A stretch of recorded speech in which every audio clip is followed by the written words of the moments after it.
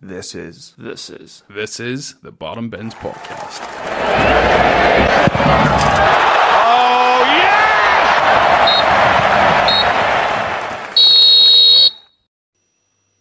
Hello and welcome back to the Bottom Bins Podcast. I know it's been a while, folks, but we just wanted to have a wee bit of a break over Christmas and into the new year. Spend a bit of time with our families, and to be honest, folks, we're just a wee bit burnt out. So look, we're back, and you have us now till the end of the season, where we'll hopefully be covering at least 1 to 2 games per game week for you for now until the end of the Premier League season. But this episode, something a wee bit different. We're just going to do a mid-season review. We did one of these sort of at the start of the season where we looked at 5 things that we had learned from the big sides, and we're pretty much going to do the same thing again here, where we're just focusing solely on the bigger teams. So I think best place to start, lads, is with Liverpool in first. Sort of a shock this season for Liverpool to be top of the Premier League at this stage. We're now 21 games in, so just over halfway.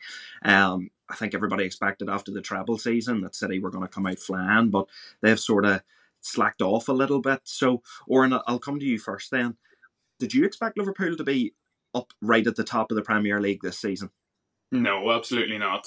And looking back at a few of our reels from at the start of the season, every single one of us predicted United to finish above Liverpool based on last season. And Dorman, confused look there, son. You were one of them as well. I don't think I might have put them above. No, you might have put them above it in your table prediction, but in this specific reel that I was watching this morning, all three of us said that we expected Liverpool to get top 4, but we expected United to finish above them, and we said that United had a better squad depth and all on them. But yeah, it's just went tits up. But Liverpool are doing very well. I don't know if their signings have necessarily helped them too much. I know Szoboszlai's been very, very good, but their midfield signings, I wouldn't say they've gelled particularly well, and they're still top of the league. So, it's Jurgen Klopp as well. Jurgen Klopp's one of the best managers in the world, and he's known for getting his teams playing good football. So, yeah, fair play to him. And I would say the burden of Europa League football and not necessarily playing the top teams in European football has had, it's beneficiary to them as well. But no, fair play to them. Bollocks to them, but fair play to them. I know it is. It's hard to give Liverpool any praise, to be honest. But I suppose when they're sitting top of the league, it is a bit more difficult to argue against them. Connor, they've only lost 1 game this season in the Premier League, so Klopp always has this way of showing that even after such, I say, a poor season last season, he probably did well enough to get them to finish where they did last year from the position that they were in this time last year. I think, this time last year they were sitting 10th or 11th and still managed to finish in European places. So, look, obviously he's not a miracle worker, but would you consider what he's doing at the minute to be some of the best work of his career, perhaps? Yeah, definitely. Even if you, as Oren said, the signings maybe weren't the signings they were expecting. They were in for Caicedo and Lavia and players like that. Your boy Endo's done okay for them. I think he's been good enough in midfield. But yeah, Klopp's pulling off miracles. Like, they've conceded the least amount of goals in the Premier League, and they've lost Matip for the year, and they're still pretty solid at the back. They lost Robertson to injury. They're sitting there. They're playing like Connor Bradley, who's very young, a throw man. A good shout out there, but a throw man, and he's even impressed. Like, that's the thing about Liverpool and City. I've said it for a while. Is it doesn't matter new signings or not, that every player that comes into that squad seems to improve. We did say I would have said that at the start of the year. I said United on paper had a stronger squad, and I've been wrong about that. I've seen actually their stat. It was like Liverpool have had 30 goals off the bench in all competitions, which is just mental. That is some going. Boys like Yata, and obviously, like, even if you look at it, like, Nunez hasn't been good this year, but they're still getting wins. They're so good at home. Salah's been unbelievable. Salah has been, for me, the best player in the Premier League this season. 14 goals, 9 assists. Just a top player, and probably like all-time team. You'd be looking at him in it now, and I think this probably might be his last year, and he's he has been unbelievable. That would be a concern for Liverpool, missing him, because even they played Fulham in the League Cup and they didn't look as good, and also against Arsenal they were very lucky. They just parked the balls and countered. I thought he was a massive miss for them. If players like Diaz can start performing, and Jota, Nunez, Gakpo even, they definitely can win this title. It's just going to be City just look like a different animal. Once the second half of the season starts. For Liverpool though, if they can keep this up, they're guaranteed top four. Europa League, they're looking good. Their League Cup semi-final, and in the FA Cup still. So Klopp is just unbelievable. That's why I put him as the 2023 manager of the season, because he is some turnaround from, as you said, this time last year. Yeah, no, definitely. Look, I would agree with what both of you have said. As a whole, I think Liverpool have maybe been a wee bit of like a surprise package this season, because I certainly didn't have them finishing as high up in the league. I thought they would definitely come in the top four, but for me, they were the fourth best team in England. I didn't foresee them being top of the league at any stage during the season. So I would agree with both of you. I do think that Klopp's really sort of pulling up trees there, and he's definitely just showing the caliber of manager that he is. Not that anybody here or anybody listening to this podcast would ever doubt his credentials, but I think this season especially is just highlighting just how good of a manager he actually is. And I agree with you as well, Connor. Mohamed Salah, he's far and away the best player in the Premier League, far and away. His goal contributions this season and his overall effectiveness on the game. And I think even that's something that maybe goes amiss. People do want to talk about the goals that he scores and the assists that he provides, but his actual performances on the pitch have been a lot better. He's brought a lot more to his game. I think he links play much better now. He's almost like a driving force. He's a catalyst for Liverpool's attacks. He has really become the main man at Liverpool without Firmino, without Sadio Mane, sorry. He has really stepped up and he's number one. He's the man now. Everything goes through Mohamed Salah now at Liverpool. Oren, just quickly, before we move on from Liverpool, do you think that they'll go on and win the league? Personally, no. And it's not because I don't think they've got the ability to do it. I fully think they do, but Man City's got Kevin De Bruyne back and they're about to have Erling Haaland back. I think that just changes the league completely. We've seen it with City the last 3 seasons, where they haven't necessarily started the best and they've won the league all 3 seasons. Yeah, City, in my opinion, is the best team in the world, and I don't think that'll be any different at the end of this year. Yeah, listen, I think that's fair enough. Connor, what about yourself? Do you think Liverpool will go on and win the league? No, I totally agree with Warren. I just think the second half of the season they're getting De Bruyne back. They're getting a few other players back. I think Akanji will be back from injury, and obviously Erling Haaland. I just think they'll be too strong. Their squad depth is very, very strong as well. Yeah, no, look, I'm in the same boat as you guys. I still think City's going to come strong here in the second half of the season. But on the off chance that City don't, I do think Liverpool, well, I mean, they're top of the league, so they are in the best position to go on and win it. If City were to have a stinker second half of the season, I do think Liverpool are probably right in there with a great chance of winning it. But for me, no, I'm in agreement with yourselves, lads. I think City will probably come strong here in the second half of the season, and they'll probably march on to win the league. So we'll move on to Arsenal. I think they're a good place to go to next. Okay, lads, not really the season I think that Arsenal fans expected. I was listening back to some of our very, very first episodes from the season, and Connor, you were consistently saying every week about Arsenal, you've not been impressed. You were saying the football, the style seemed to have changed a little bit. Players like Martinelli weren't, and Odegaard especially, were not getting as heavily involved in pushing Arsenal further up the field. Oren, look, they're not that far away. But what do you think has been Arsenal's biggest problem this season, really?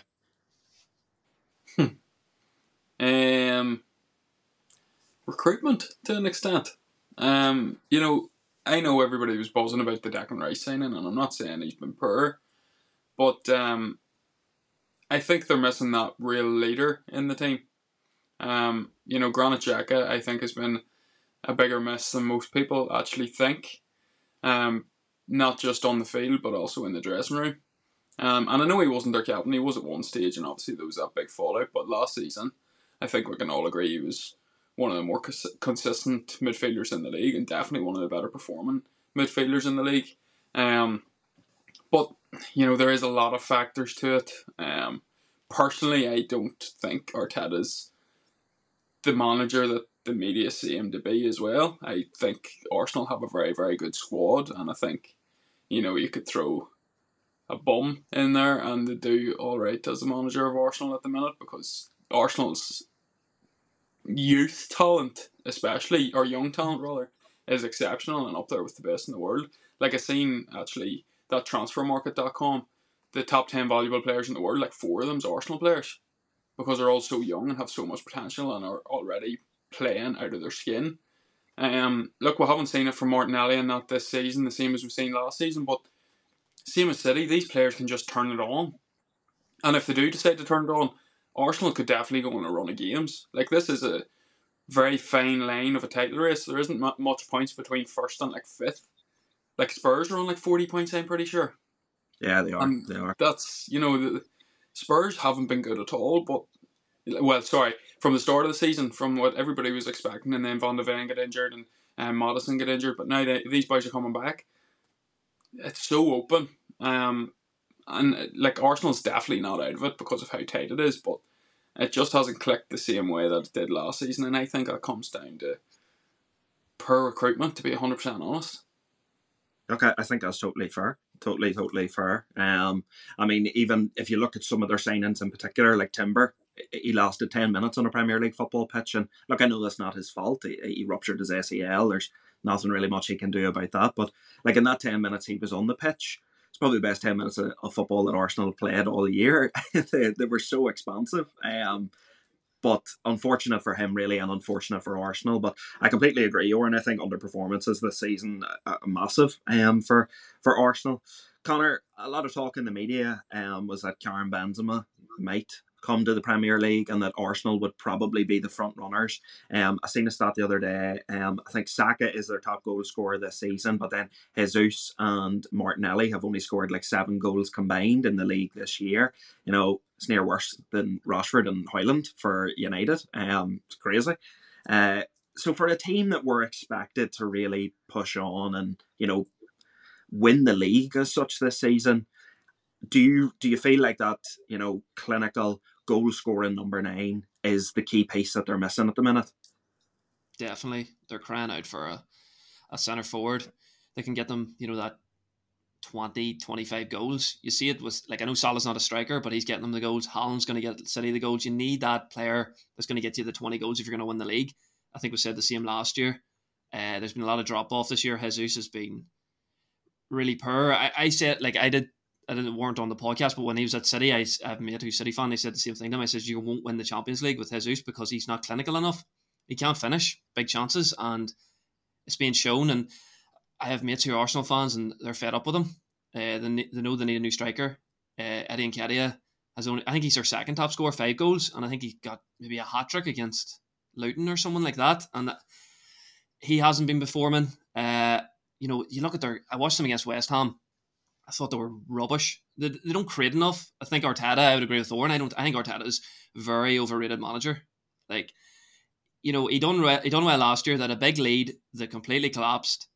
And this season, I was saying it from, early on. I said, their luck's going to run out. They were getting lucky. They were beating teams like Luton, and there was other teams that were beaten just by pure luck. Even against United, I was not impressed.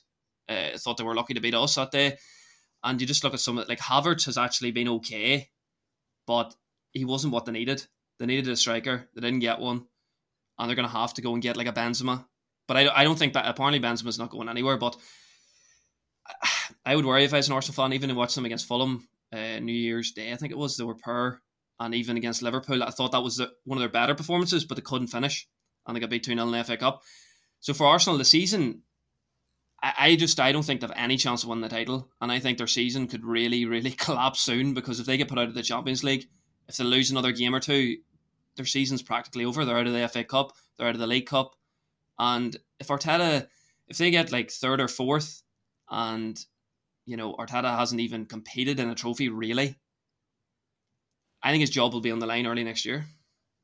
Yeah, no, listen, how many times have we said it on this podcast? You know, football is ultimately a results business, and what you would say about Arteta at the minute is, you know, the results have not been swinging in Arsenal's favour. I mean, to go out of the FA Cup so early, granted, yes, it's Liverpool, but you know, to not even, like you said, Connor, to not even compete in a cup competition as such.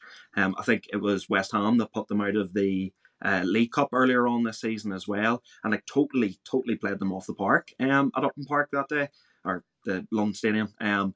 So I agree, Connor. I think, you know, if they exit the Champions League now in this next round, he could be under a bit of pressure. You know, he could, and you know, the Arsenal board might look to get maybe a more household name in through the door that might kick Arsenal on. I mean, they had a fantastic manager a few years ago and didn't wait it out with him. So I think that's the perfect segue into Aston Villa, lads, and Unai Emery really transforming the fortunes of Aston Villa this season. They have been nothing. I can't find words to describe how good they've been this year, because I don't think it would do the job that he's doing justice. Oren, again, similar sort of question to the Liverpool one. Are you surprised that Villa are as high up the league as what they are? No, not really, to be honest. You know, if you told me last year, whenever Unai Emery was appointed, that they'd be in this position this year and that position, and the position that they finished in last year, I would have told you to do one. Do you know what I mean? But considering how they finished last season and started this season, no, it doesn't surprise me. They've got a great squad, and you know, it's very much that sense of they're a team rather than a bunch of individuals, like our beloved United, to be 100% honest. You know, Aston Villa mightn't have a superstar in every single position, but at least they'll play for the badge, they'll play for the club, they'll play for the fans, and they'll play with each other. And that's the foundations of any good football club. You know, Villa have spent a lot of money over the last 5-10 years. They've spent a lot of money, and recruitment hasn't necessarily been fabulous for Villa, but the signings that they have within their squad now have worked, and they have to just work on their recruitment for the next couple of years, and they could really be a dominant force in England again, and you know, really push for Champions League qualification every single year consistently. That's probably the job for Villa in the next few years, to keep this going. They've improved so far. Look, the season's only halfway through, but they've improved so far on their 7th place finish last season. They're in Champions League qualification. You know, they're in that arena of it anyway. It doesn't look out of the realms of possibility. It looks actually quite likely. But they've still got a howler in them as well. A few inconsistencies and all as well. And that comes with them not at this stage of the Premier League, them not being an established Champions League qualifying team. But their job now for the next few years is to build upon that foundation that they have set. They need to stick with Unai Emery no matter what happens. They could go out of every competition. They could finish 10th or 11th this season. Not that they will, but they could. And they still need to stick with Unai Emery because his vision is clearly working. They can't do what they've done in recent years and just sack the manager after a few bad results. But yeah, there's in terms of this season and where they are now, no, it doesn't surprise me. They're a very, very good side, and long may it continue because I actually quite like Aston Villa. Yeah, look, I feel like Villa's maybe going to be like Newcastle from last season. I do feel like at some stage there is going to be a bit of a dip in form, and they might struggle to score goals, or they might, you know, concede too many goals and lose a couple of games on the bounce. But it's really going to be how they respond to try and get themselves back into Champions League contention. But I mean, there's no doubt they've been one of the standout sides in the Premier League this year. You know, I dread to think of going to Villa Park, to be honest, because at home especially, they will cause every single team in the league bother, like, and they have the ability to play any side in the Premier League off the park, to be completely honest, especially at home. Connor, Ollie Watkins again has kicked on. He's having another phenomenal season. The third top scorer in the Premier League at the minute. Look, you know, we have the debate, and we did a couple of times last season, you know, between Tony, Kane, Watkins, especially coming up to World Cup time. Sorry, Callum Wilson as well in that bracket. You know, we had the debate about who were England going to take as Kane's sort of backup. Obviously, Tony hasn't played, so we haven't seen him in a while. Wilson's been quite inconsistent at times this season, whereas Watkins has undoubtedly been one of the biggest goal threats in the Premier League this season. Are you, a similar sort of question, are you surprised with how his development is going under Unai Emery? It was, yeah, kind of. I have to admit, I've been totally surprised by Villa. I'm pretty sure on the second week of the podcast, I slagged them after they got beat 5-1 to Newcastle and said they were going to have a terrible season. So yeah, with Ollie Watkins, it's all round game. 9 assists, 9 goals for a striker. That is insane. He's been absolutely brilliant, and as you said, under Emery, he's reached another level that I didn't know if he could reach. Obviously, he was a top player before Emery got in. He was still playing in the Premier League, scoring goals, but he's just hit another level now. And even like players like McGinn, Douglas Luiz, like I've seen Douglas Luiz has 6 goals, 3 assists this year. McGinn has 5 goals. Like they're, we're talking about Arsenal. Saka's their top scorer with 6 goals. They're midfielders, and they're contributing that to the team. That is huge. I have to give credit to Villa; they've been brilliant, but I do feel like they will drop off the second half of the year, because I think even the last few games, I watched them a wee bit against Everton. They're really impressive to watch. That was the first 0-0 Emery's been involved with in the Premier League. It's something like 90 games, which is mental. They do play really good football, but I do think teams can get at them. Even against United, they were 2-0 up, and most sides, I even think, even Luton could have held on a 2-0 lead against United, but they kept going with this attacking football, and they were missing a few players. I think their squad depth is a bit weak. Your boy Longley from Barcelona, I really don't rate him. I think I said it before, I really don't rate him, and he's getting games now because of injuries and stuff.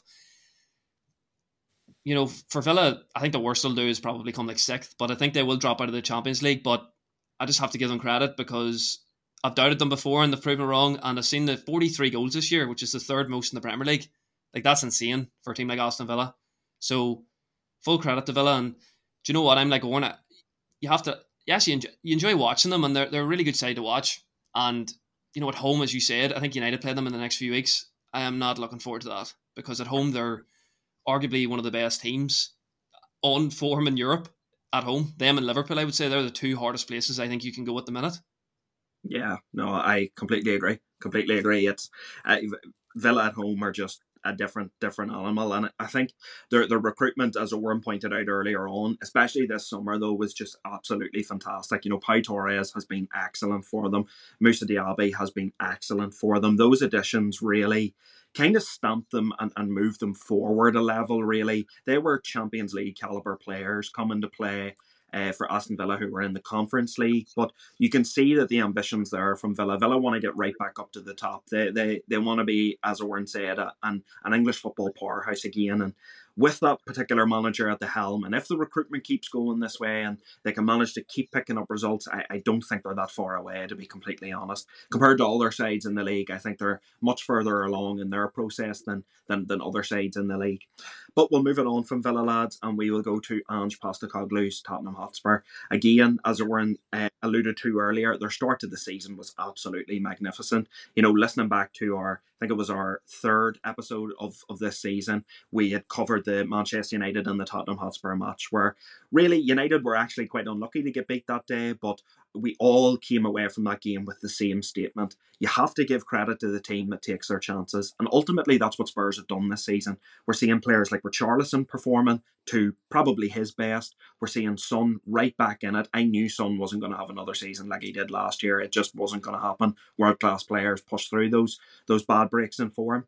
But Oren, you obviously have watched a lot of Celtic under Postecoglou, and we did sort of talk about that in that episode, that you were saying, listen, I'm not surprised here. This is exactly the football that Ange plays. The only thing I would say, Oren, is, are you surprised at how well it's translated to the Premier League? Not necessarily. Well, there's elements of his game that I'm surprised have worked so well. Excuse me. His high line, he's playing right up to the halfway line. Sometimes, and I'm surprised that hasn't been exploited as much as it has. We've seen it a couple of times in a few different games, but he does play a very high line every single game, and just with the pace in the Premier League these days, like you just mentioned, your man Diaby from Villa, he would absolutely cook on a high line like that if he got the right ball. But yeah, it hasn't been exploited as much as possible, and that comes down to his regimented training, of course. Yeah, I really rate Ange Postecoglou as a manager. People think his career started at Celtic. Ange Postecoglou was a very, very successful manager before going to Celtic, and he'll be a very successful manager since leaving Celtic. But yeah, Spurs, it didn't surprise me, the style of football. I was worried when they lost Harry Kane, as I'm sure Spurs fans were as well. I was worried, but no, he's made it work. He said after Kane was sold that he was preparing for his exit, so he was thinking ahead, and that's what the great managers do, and hopefully not necessarily for Tottenham's sake. I've no real affiliation to Tottenham, but I do like Ange Postecoglou, and I hope he succeeds. And this style of football will succeed with him. His recruitment was fantastic. You look at the deal from Maddison and Van de Ven, who I mentioned earlier in particular. Both of them players are on top form. It's unfortunate that Maddison is injured at the minute, but even the transfer fees paid for them, I think it was a combined like 75 million for both of them, and that is absolutely insane. That's less than one Harry Maguire. Do you know what I mean? And then even Udogie last year. Now it wasn't Postecoglou's signing, but they signed him last year, put him out on loan, and he's starting now for Spurs this year, and he's a very, very talented fullback. I think he's getting the best out of Pedro Porro as well. Pedro Porro's got so many assists as well. He's been fantastic, both attacking, and you know what, he's really improving defensively too, and credit to the manager for that. He's obviously helping him in that area, and fair play to him, and yeah, it doesn't surprise me the Spurs are doing so well. So no, Warren, I completely agree with you as well. I think Udogie, Porro, arguably two best fullbacks in the Premier League this season. Very hard to get at from a winger's perspective, and their output this season is just crazy from fullback. Connor, out of the three of us, not that you've ever been down on Spurs, but you're always quite realistic. With when you're talking about Spurs, and anytime you are a wee bit down on them, you always do back it up with good points. But look, I am just wondering, with the start of the season that they had and how they've managed to maintain this Champions League push, has your opinion swayed on Spurs at all? Yeah, definitely. The style of football they play under Ange has been fantastic. I thought he would struggle coming from Celtic. I've seen Celtic a wee bit, and they play very attacking football, so I was thinking they're going to get countered. A wee bit what Oren said, like there'll be players of the quality in the Premier League that would, take advantage of these high lines and pressing from the front foot, but I've been wrong. Even as you said, like Son this season has been fantastic. 12 goals. They're one of the highest scorers in the league. Even though they do concede a lot of goals as well, I think they've conceded over 30 goals. They do play a brilliant style of football, and as I said, like even on Sunday there when they're playing United, they dominated the game and they were the far better team, and they're missing 5 or 6 of their best players, and it's just infuriating to watch as a United fan. As you said as well, the signings this year have been brilliant. Maddison, who's been missing, once he comes back, I think they will get top 4 over Aston Villa, because I think the players are getting back. Son's going to come back from the Asian Cup, and a few other players, like even Bentancur, I thought he was a big miss last year, and he's come back from injury, and I think even he's improved the side. He scored there at the weekend. He's a top player. Basuma's away. They're missing Saar's away, but when they come back, I think they're really going to push on and get top 4. And I have to admit I was wrong. And even Richarlison's starting to hit form. And they've brought in 2 signings. They brought in a centre half and a striker, because they know that's where they're weak, and they know they have a chance at Champions League football. While other teams have done nothing, like Arsenal, United, they haven't really done anything in January. They know they have an opportunity, and they're going to back their manager because he is getting results. And for me, I've been down on Spurs, but I have to say, even before Sunday, they're a good side, but they do have a blip in them. That's why I think Ange came out and said they were still title contenders, which is nonsense. They're not at that level yet. You're not going to fix that in a year, but they're definitely, because you even think about Brighton, they played against Brighton, they got played off the park. They have that in them, but they're definitely going to get. I think they're definitely getting top 4. Yeah, I agree. I think they're definitely going to get in the top 4 as well. They're a really, really good footballing side. I think the recruitment's been excellent. Like you said, Connor, they're actively making moves in January to try and patch holes in their squad. I think Werner's an interesting one, because I think he was a player we were incredibly critical of. Even just amongst ourselves whenever he played in the Premier League, and I think it'll be interesting to see what he does with him. What position does he actually play? Does he occupy the central role? Does he play more out on the left-hand side like he did against United? It is interesting. This Dragusin, the centre-back, is one of the most promising young defenders in Europe. And after the signing of Van de Ven, I probably would have no qualms that Dragusin's going to come in and be an instant success there. And I know there was a lot of top teams that were linked with him. So for Spurs to be able to go out there and get his signature is a massive statement of intent from them. So look, fair play to Spurs. And obviously in my house there is that affiliation with Spurs, so I do wish them all the best for the rest of the season. But yes, we'll move on, lads. We will go to Manchester United, because I think this could be a longer portion of this podcast. Look, it in a word, it's been a shambles really this season. I did not think we would be sitting where we're sitting, and to be honest, even with the points tally that we have, we're not completely out of the top four race yet. I mean, performances-wise, you wouldn't look at United and say that they're going to get in the top four this season, but I know mathematically, and if other teams do sort of dip off around them, there is still that outside chance that we might creep in there. But by no means is it a given. Oren, look, United have had massive injury crisis this season, but there's been a real sort of shift and turn almost on the manager. Maybe not from the supporters, but definitely from the English media. A lot of people say it is the most scrutinised job in football. It's the hardest job in football to be the Manchester United manager. But could you have foreseen what was going to happen this season? No, I couldn't, to be fair. But I'm not I'm not too critical of the manager. I'm not necessarily. It's a tough one. Man United's a tough one because I am, out of us three anyway, I'm the optimistic one. Like I still think we'll get top four, and I do. Now that we've got the players coming back, I don't think that's unrealistic. I think that a lot of the scrutiny towards the manager came at a time when I would say 5 out of his normal starting 11 was injured, and he's had to make do, And don't get me wrong, there's been some glimmers of promise come from them injuries as well, with the likes of Kobbie Mainoo coming into our starting 11. If there wasn't that many injuries in midfield, who knows if he would have got as many chances. I know it was always the plan for him to come into the team, especially after pre-season, but who knows if he would have got as many chances to prove himself like he has done so far this season. And it's no disrespect to this player. I'm going to talk about Johnny Evans. It's no disrespect to him whatsoever, because I actually think he's been phenomenal this season for Manchester United, and everything he's been called upon to do, he's done. But realistically, Johnny Evans should not have been signed for Manchester United this season. He should not be a Manchester United player, for the first team anyway. I know he was very much signed to go and do his coaching badges while playing the odd game in the cup and helping out the youth. That was what it was outlined, even in the Manchester United statement when he was signed. And I think he's made the most appearances out of any of our defenders this year.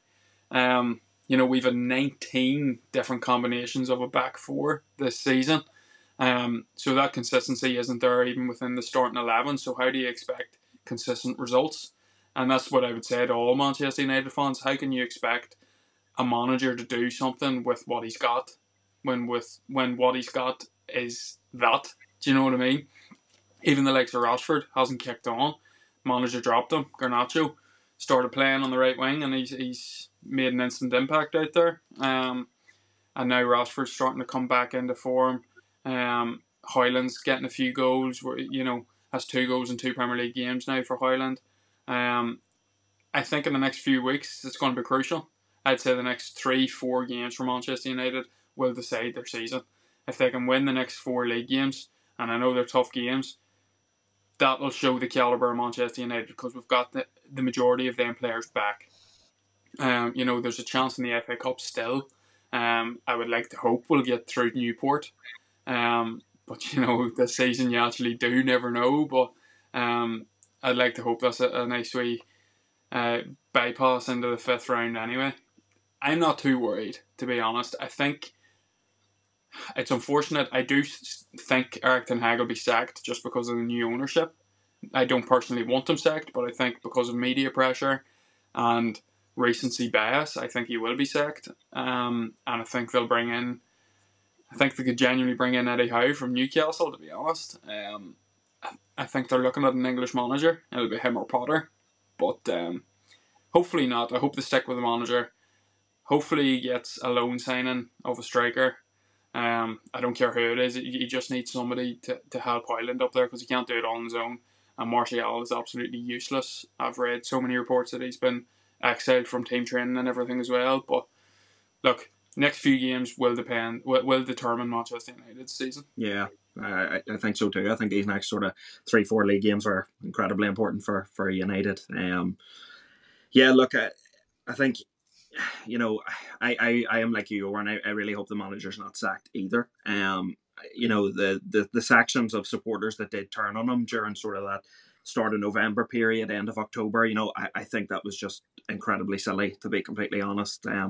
You know, turning on the manager like that after he had done so well in the first season. Now, does that mean I think he is, you know, devoid of all criticism? Nope, I don't, to be completely honest. I think, you know, you look at Ange at Spurs, who we've just talked about, you know, he had massive injuries and still managed to, you know, play the same style of football. And, you know, we're watching a Manchester United team that I don't think any of the three of us could name the style of football that Manchester United play. I don't think we could name sequences of attacking patterns that we've seen multiple times in a season.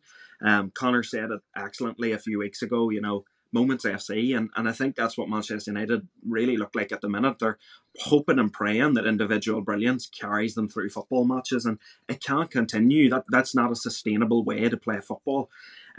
Connor, look, Hoyland, obviously big money signing in the summer. He's come in. We were at times this season very critical of United's recruitment, and it looks as though January, as Oren said, you might get a lone striker in, but there's no promise that even happens as well. You know, United could go through January and not sign a single player. Would you say that recruitment has been, you know, one of those bigger factors that has led to this Manchester United season thus far? Yeah, it has been. I don't think you can blame Hoyland anyway. 20-year-old striker, you know, as we need a striker in there to, you know, a bit of experience to help him as well. You know, a lot of pressure on such a young player to come into United and start performing. But you look at the other signings, like Onana has been so poor. Even the second goal, you know, he's just on his knees. Like, I just don't know why. I know why we signed him, because we try to play this, you know, better football, passing out from the back. But now we've just completely thrown that away. That's not even happening at the minute because we don't have the players. I know we're missing players as well through injury and all, but 24 goals this year, that's embarrassing. You know, you City there scoring like 48 and we're half of their goals. That is shocking stuff. Scott McTominay's our top scorer. You know, we're bringing him off the bench, hoping he gets a goal. It's a really, really poor season. And, you know, some of the blame, yes, goes on the manager. I wouldn't sack him either. I don't think, like, who would you even get in? Well, my worry is as well, I would agree with Owen, I think we're going to get Potter. You know, that's what we're going to do. End of the year, we'll get Potter in, and I don't know if it'll even make a difference. We're not going to sign anyone in January. I would be shocked if we do. As you said, the next few games are vital. Like, we're sitting in January. This time last year, League Cup, semi-final, it's still in the Europa League, challenging top four, and now we're still in the FA Cup, and now basically our whole season rests on the FA Cup. I know top four, there's still a possibility, but I just don't see it. The performance the other day I thought was poor again. We got totally outplayed at home. You know, we're moments SE. Again, Rashford, good moment. He did play a bit better, but still the quality just isn't there. And I think it's just going to be a long season. And I know I'm not the most optimistic, but when you watch United play, how can you be optimistic? For me, there's nothing really there. I know Garnacho's playing okay, you know, young striker and all, but it's just been a terrible season. Like, our top assister is Bruno in the Premier League with 3 assists. Like, I think Bruno has definitely took a step back. I know you can say his stats and all this, he's creating these chances, but he's not doing enough for me. And we're Moments FC, we're taking long shots, we're just hoping, we're praying. And another thing is as well, another thing about the coaching, the manager, which I will say, is our set pieces are terrible. We can't score from them and we concede them constantly. You've seen Spurs scored one at the weekend. They should have scored another one, hit the crossbar. Any time a cross comes into the box, we're nervous. We look like we're going to concede. Like, where's the coaching there? And there's no style of play. He brought Mount in. He wanted Mount. I know Mount's been injured, but he also was terrible before that. We said on the podcast last year how poor he was. He brought in Onana. He put it, and he keeps playing him. That's a surprise. Like, we kept Onana to play against Spurs, and he was terrible. And then he went to play Cameroon the next day, and he conceded another stupid goal. His confidence is shot, and I think a change needs to be made in nets. And this keeper that we have now is going to get a chance at that. But for me, it's just I just don't know where the optimism is going to come from, because we play Villa soon as well. We're not going to win that. It's just I think our season's practically nearly over. It's just the FA Cup. That's it. Well, hopefully we draw a few shitters in the FA Cup and we can get a good run in it, because if we come up against any sort of Premier League opposition, I kind of look at it and I go, there's a chance we get a good duffing here, to be honest. No, look, I understand what you're saying, Connor. It is very difficult to be optimistic about United at the minute. Oren, I know you are optimist about United, and I am trying to stay positive. I really, really am. But I kept saying it for weeks there. I was like, I'm actually rapidly falling out of love of football, to be honest. Like, when United are playing like this, I actually don't want anything to do with football. I've been watching the basketball more than I've been watching the football, because I actually can't stomach sitting watching United for 90 minutes. It actually the thought of it makes me feel sick, to be honest. I can't be bothered. Cannot be bothered.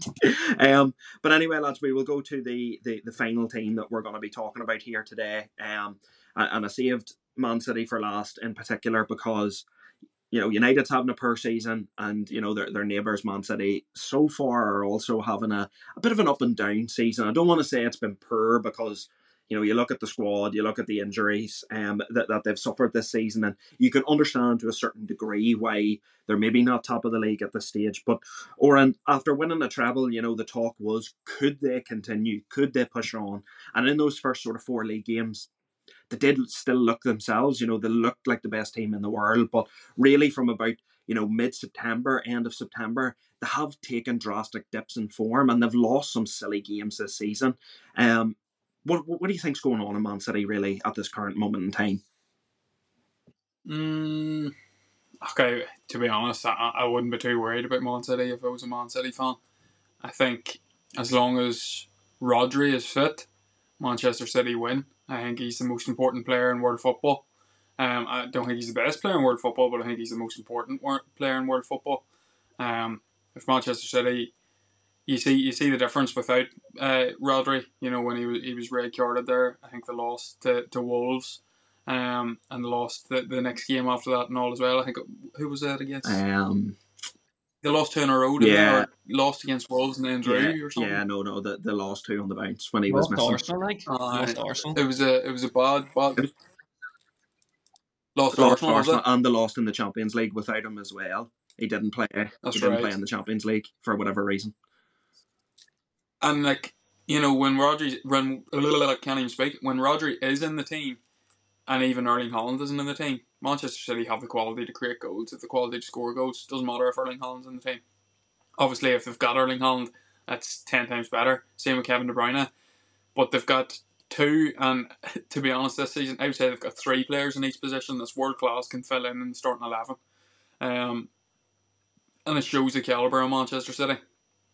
But Rodri, in my opinion, determines how Manchester City is going to play, because if Rodri's there, I think they can be much more attacking, because they know they've got that safety net of him in behind. Whereas if they've got, Kovacic or something playing in that position, they might have 2 players playing in Rodri's position, and that depletes them attacking wise. But look, we're talking about Manchester City being poor, and if we're being realistic, it is poor based on their standards, not poor to the league standards, but poor based on Manchester City standards. However, saying that, it genuinely would not surprise me Manchester City going to win the treble again. Look, it's you never rule them out, and I know last year was our first year of doing the podcast, and myself and Connor had ruled them out essentially. We were very adamant that Arsenal were going to go on and win the title, and that's why this season I'm very much sticking to I'm not betting against Man City. However, Connor, me and you were at times last season a bit critical of City and a bit critical of how they were going about playing their football, and then suddenly they exploded into life, and the treble was on, and they ended up being only the second English team to go on and do that. But look, Connor, looking at them this season, there are multiple performances. Wolves, as Owen already highlighted, that Wolves game especially without Rodri, but they didn't even create. It's not even as if they were bad defensively. Like, they didn't even look like scoring in a game like that. You've players like Grealish, who has got very, very limited minutes this season. And, I think there has been underperformances in there as well, particularly, from players who were really good last season. The likes of Ake, hasn't really stepped up this season either. Haaland has had his injury troubles, of course. Like, he still scored a load of goals, don't get me wrong, but you wouldn't even say that his performances in games have been as good as what they were last season. But now that De Bruyne is back, do you think that, the second half of the season, they're just going to do the same as what they did last year and explode into life? Yeah, definitely. They're one of the 2 points behind Liverpool.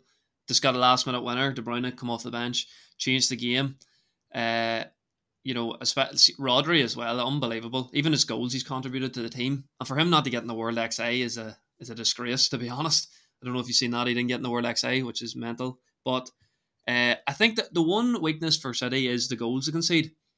I've seen this year they've conceded 23 goals. Last year I think they conceded 33 in the whole of the league, and the year before I think it was 26. So I think at the back they are, you can get at them. Even Newcastle there, Gordon scored a great goal on them, and Isak scored a good goal. I thought Walker had a poor game. I think Diaz, you can kind of get at him. He is a good defender, but he can get at him. As you said, Ake, I think in centre half hasn't been as good this season. And even Gvardiol, defensively he's okay, but going forward he hasn't been great. But we're saying all these things about City, and they're still 2 points off the league. We know they're going to win the league. They're going to win the FA Cup probably and win the Champions League. Because last year we doubted them, and the only reason really I doubted them last year was because they weren't playing well, and they were about, I think they were five or 6 points behind Arsenal, and Arsenal were flying, and they still easily won the league. I think they won with 2 games to go, and they won the treble. So they're getting Haaland back, De Bruyne. Like, Haaland has 14 goals in 15 games, just unbelievable. And even I think another player that goes under the radar is Bernardo Silva. I think he is a huge player for City, and I think he's really underappreciated, because even looking at the stats, like 6 goals and 4 assists, but even his work rate, on the ball, he's unbelievable. I think it's I know David Silva is counted as the great Silva for City, but I think Bernardo Silva is definitely putting himself in the conversation now, because he has been one of City's best performers for the last 5 or 6 years since he signed for Monaco. What a signing. And even that guy who came off the bench, your boy Bob, or I think that's a 20-year-old from Norway, he just come in, scores a goal. But that's the thing about Grealish too. He came on in front of Grealish. He's £100 million player, and no one bats an eyelid at that, because it's Pep, and he comes in and scores. So Yeah, for me, City, it's just the only thing about City I have to worry about is their charges. Their 115 financial fair play charges, because I think they're going to walk the league and they're going to win the treble again. Yeah, well, I think they've now said that it'll be like the end of 2025 before they're even going to get round to like addressing the majority of those charges. So I think we've a while to wait yet, lads. We might be in our third season of the Bottom Bins podcast before we're talking about City and their charges. But look, just actually, Connor, on Bernardo Silva, I'm glad you brought him up. He is such a talented player, and it is mad, when we think of the echelon of the echelons of great Premier League midfielders, even that have played for City in recent years. We think Yaya Toure, David Silva, Kevin De Bruyne, Rodri, and a lot of people probably would, maybe forget to mention Bernardo Silva's name, but I completely agree with you, Connor. I think he's one of the most underappreciated players in world football. He is absolutely unbelievable. I think every team in the Premier League would kill to have a Bernardo Silva. The role that he performs at City, like at last year times, lads, like Bernardo Silva was playing like left back for them. He was covering that much of the pitch, and that's not traditionally his game, but he's obviously an incredibly coachable player, because like the stuff that he gets, the tactical instructions that he must be given, he obviously carries them out to perfection. There's a reason why, like, you think about it, boys, anytime a player has sort of, wanted to leave Man City are like happy to let them go, because they'll always go back into the market and replace them. But like Bernardo Silva has been linked away for what, about 3 years now, 2 years now, 3 years now. And City are adamant that they're gonna keep a hold of him. Like, they will not let Bernardo Silva go. He is obviously that important to Pep that he's almost an untouchable in that City squad. It's almost like no amount of money in the world will take Bernardo Silva from Manchester City. But just quickly before we end the podcast, lads, I just want to quickly touch on the relegation battle in the Premier League. I know very much we focused there on the big boys up at the top end of the Premier League. There was a couple we didn't get to talk about, the likes of Newcastle and Chelsea, but I don't think we would have many positives to say about either side, to be honest. So we'll maybe just keep that one to ourselves for now. Oren, it's been tight down at the bottom, and the reason I want to touch on relegation is because Everton had another letter sent to the club about potential points being deducted from them. We've never seen something like this before. Points being deducted twice in one season in any major European league. So, just touching quickly on that one scenario, how much of a factor is that going to be ultimately in the relegation race? Could be huge. Could be huge. Like, don't get me wrong, I think Everton, even if they get another 10 points deduction or whatever it is that they could get, I still think they might be okay somehow because they're playing brilliant football for their recent level. Do you know what I mean? They don't deserve to be in a relegation battle, but if they get another 10 points deduction, it could be very difficult. It would change the landscape of everything. I think Luton Town are proven to be a very difficult away fixture to go to at Kenilworth Road. We're seeing the big boys really struggle, and last minute results coming for both Liverpool and Arsenal at Kenilworth Road. There's potential for big upsets there. So Luton's not necessarily out of the realms of possibilities staying up. I think there is 3 or 4 teams down at the bottom this. They could all go down, or they could genuinely stay up. I think Burnley's as good as down, in my opinion. I don't rate Burnley at all. Again, Sheffield United, I'm not a huge fan of. I don't think they'll amount to anything in the second half of the season. And I know Luton's probably in the worst position of all of them, but in terms of the football they play and the results they nearly get, if they can turn them nearlies into something, even if it's just draws, they could prove a lot of people wrong. But even Nottingham Forest, if they get a 10 points deduction or whatever the points deduction is, that's vital for them. Like, that is huge for them. The landscape of the Premier League in terms of the relegation battle could really be changed in the next few weeks. Yeah. And it mightn't be based off results. Yeah, no, completely agreed, Owen. Completely agreed. Connor, in our pre-season predictions, Owen, I know you weren't actually there for them, but, in our pre-season predictions, Connor, we were very similar in our choices in the bottom 3. You had Everton in there, I think, and I had Wolves. That was the only interchangeable side that we had that was in that relegation contention. But, this news about Nottingham Forest as well, possibly getting points deductions, and I feel like, even having to talk about points deductions it's a bad state of affairs when that could ultimately decide a Premier League season. But all 3 of us, at least at one point of the season, have said top half of the Premier League is probably the strongest we've seen it in terms of the actual squads, the managers, but the bottom half is probably the poorest that we've seen in terms of relegation battles, because the squads don't really seem to amount to anything. But as Oren just highlighted there, Luton are proving a lot of people wrong. I know, Connor, in our predictions, we both had them at 19th. We didn't think they would finish rock bottom. We actually reserved that space for Sheffield United. But look, is there any sort of major upsets or any teams that you've looked at this season in particular and thought they're really in for contention, and I didn't think they would be? I think Brentford would be one. I know they lost Ivan Toney, but they're only, I think, 3 points outside the relegation zone. I thought they would be, last year they had a great season. I thought they'd be towards the top half, but they've really slipped without Ivan Toney. They've had some poor results. So I've been shocked by them.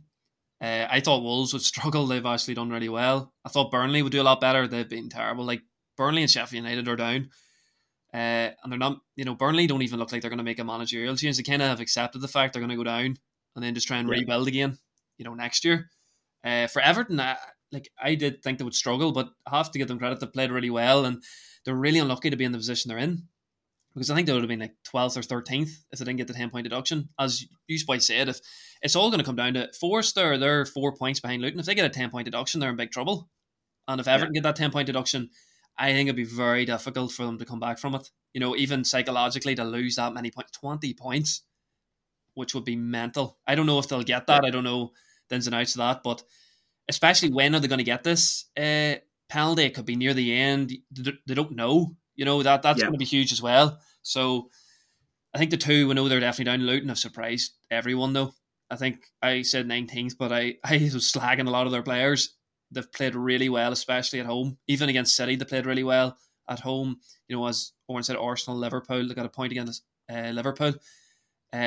So, you know, that could give them motivation if Forest and Everton, you know, get that deduction. So, for me, I still think the three that'll go down is Luton, Burnley, and Sheffield United. But you know, it's crazy to think like it's gonna come down to will teams get deductions, because they might enforce it next year. You just don't know.